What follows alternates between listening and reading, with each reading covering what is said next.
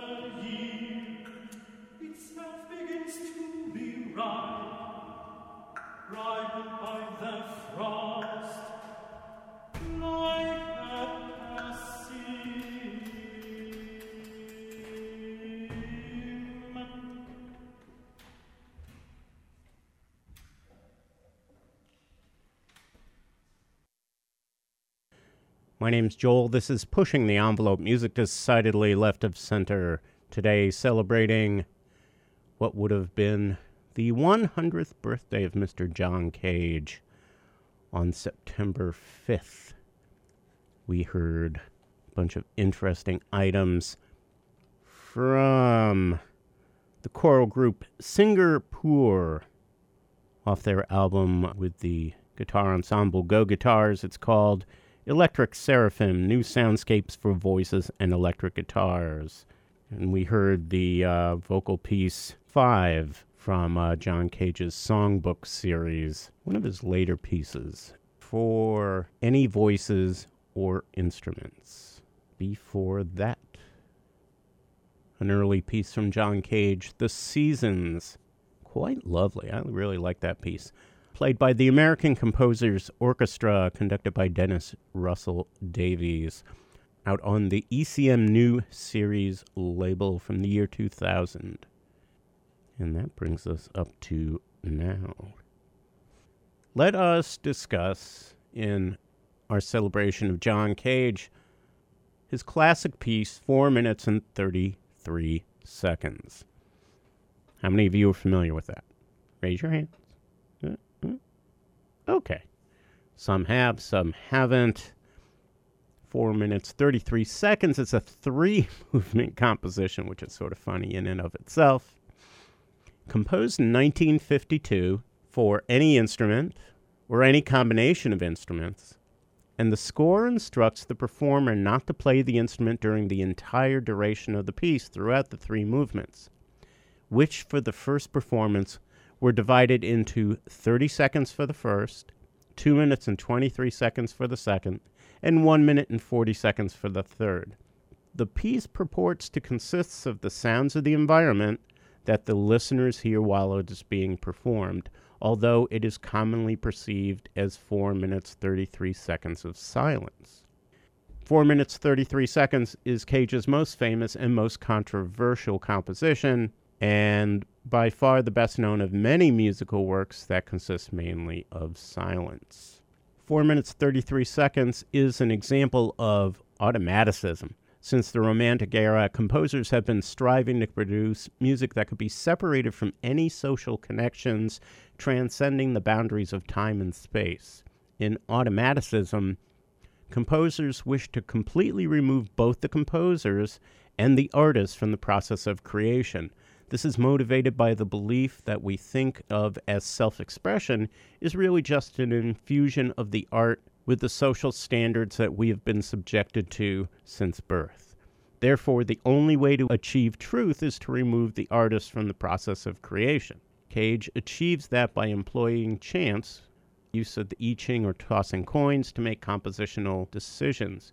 In 4 minutes 33 seconds, neither the artist nor composer has any impact on the piece. Cage has no way of controlling what ambient sounds will be heard by the audience. We are now about to participate in a performance of 4 minutes and 33 seconds, in this case for radio. And for my part, what I'm going to do, just so anyone who might happen to be tuning in doesn't hear what they think is dead silence or dead air, is I'm going to turn the microphones on here inside the studio. So you also have the option of playing with how you want to mix the ambient sound happening within the studio to the ambient sound that's happening in your own environment. In honor of Mr. John Cage, a performance of 4 minutes 33 seconds here on 91.7 WHUS.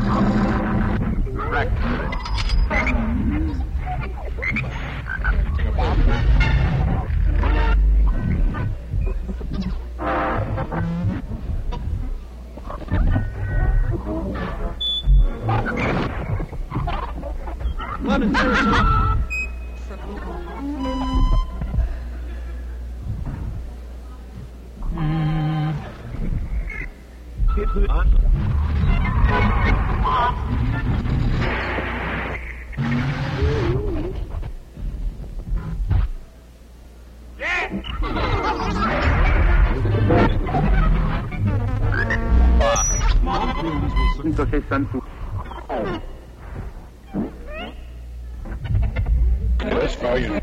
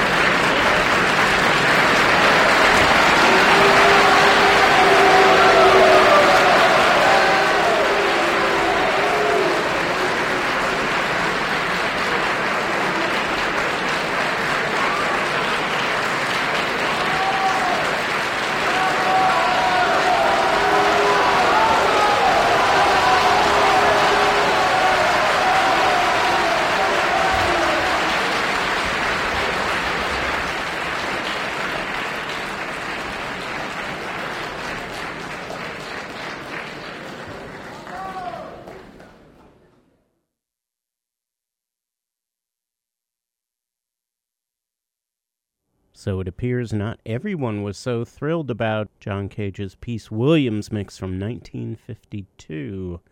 Williams Mix follows a score 500 pages long, which has never been reproduced, each page made up of two 10-inch graphic sections.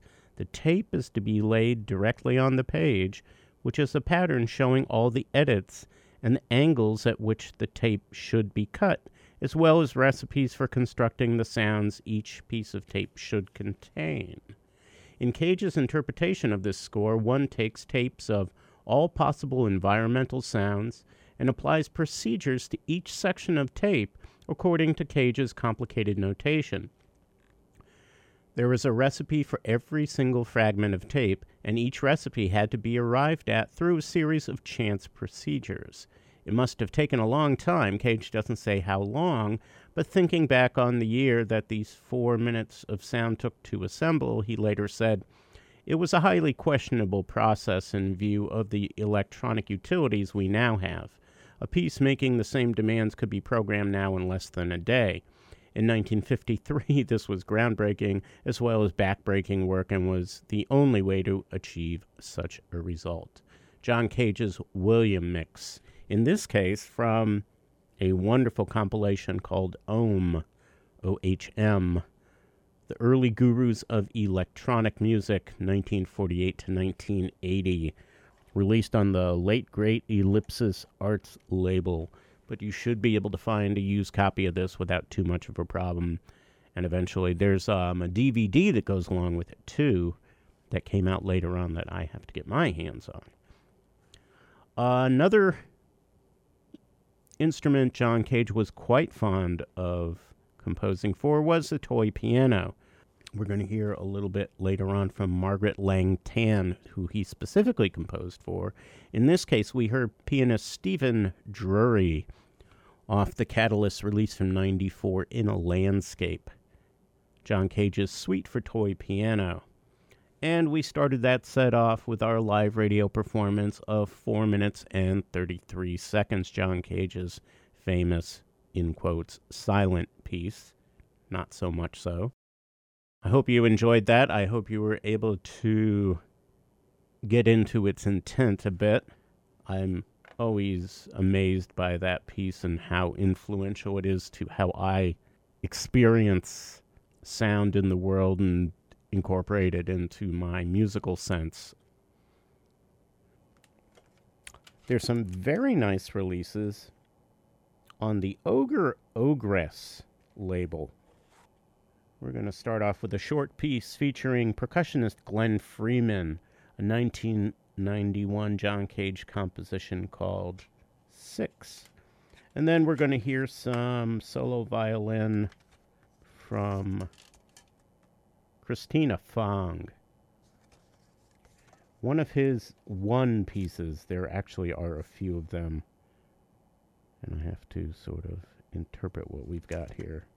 So as I do that, you may proceed to listen to John Cage's Six from percussionist Glenn Freeman as we get into the third and final phase of this morning's Pushing the Envelope here on 91.7 WHUS.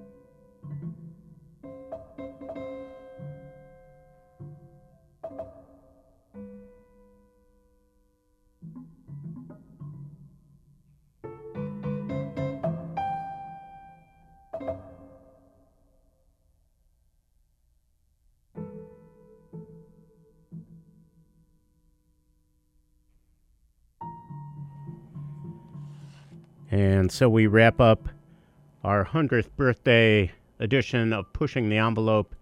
100th birthday not for us, but for John Cage, with sonatas 1 through 4 of his sonatas for prepared piano played by Boris Behrman. Let's see, before that, Margaret Langtan off the great Canadian music magazine, their compilation, Music Works number 52. We heard his classic from 1948, In a Landscape. 1/6 Section A from violinist Christina Fong off the album One Violin, out on Ogre Ogress. That's Ogre, OGREOGRESS.com. And percussionist Glenn Freeman brought us 1991 composition 6. Have a good week. UConn football coming up in mere moments. Do not touch that dial. Till next time, take care.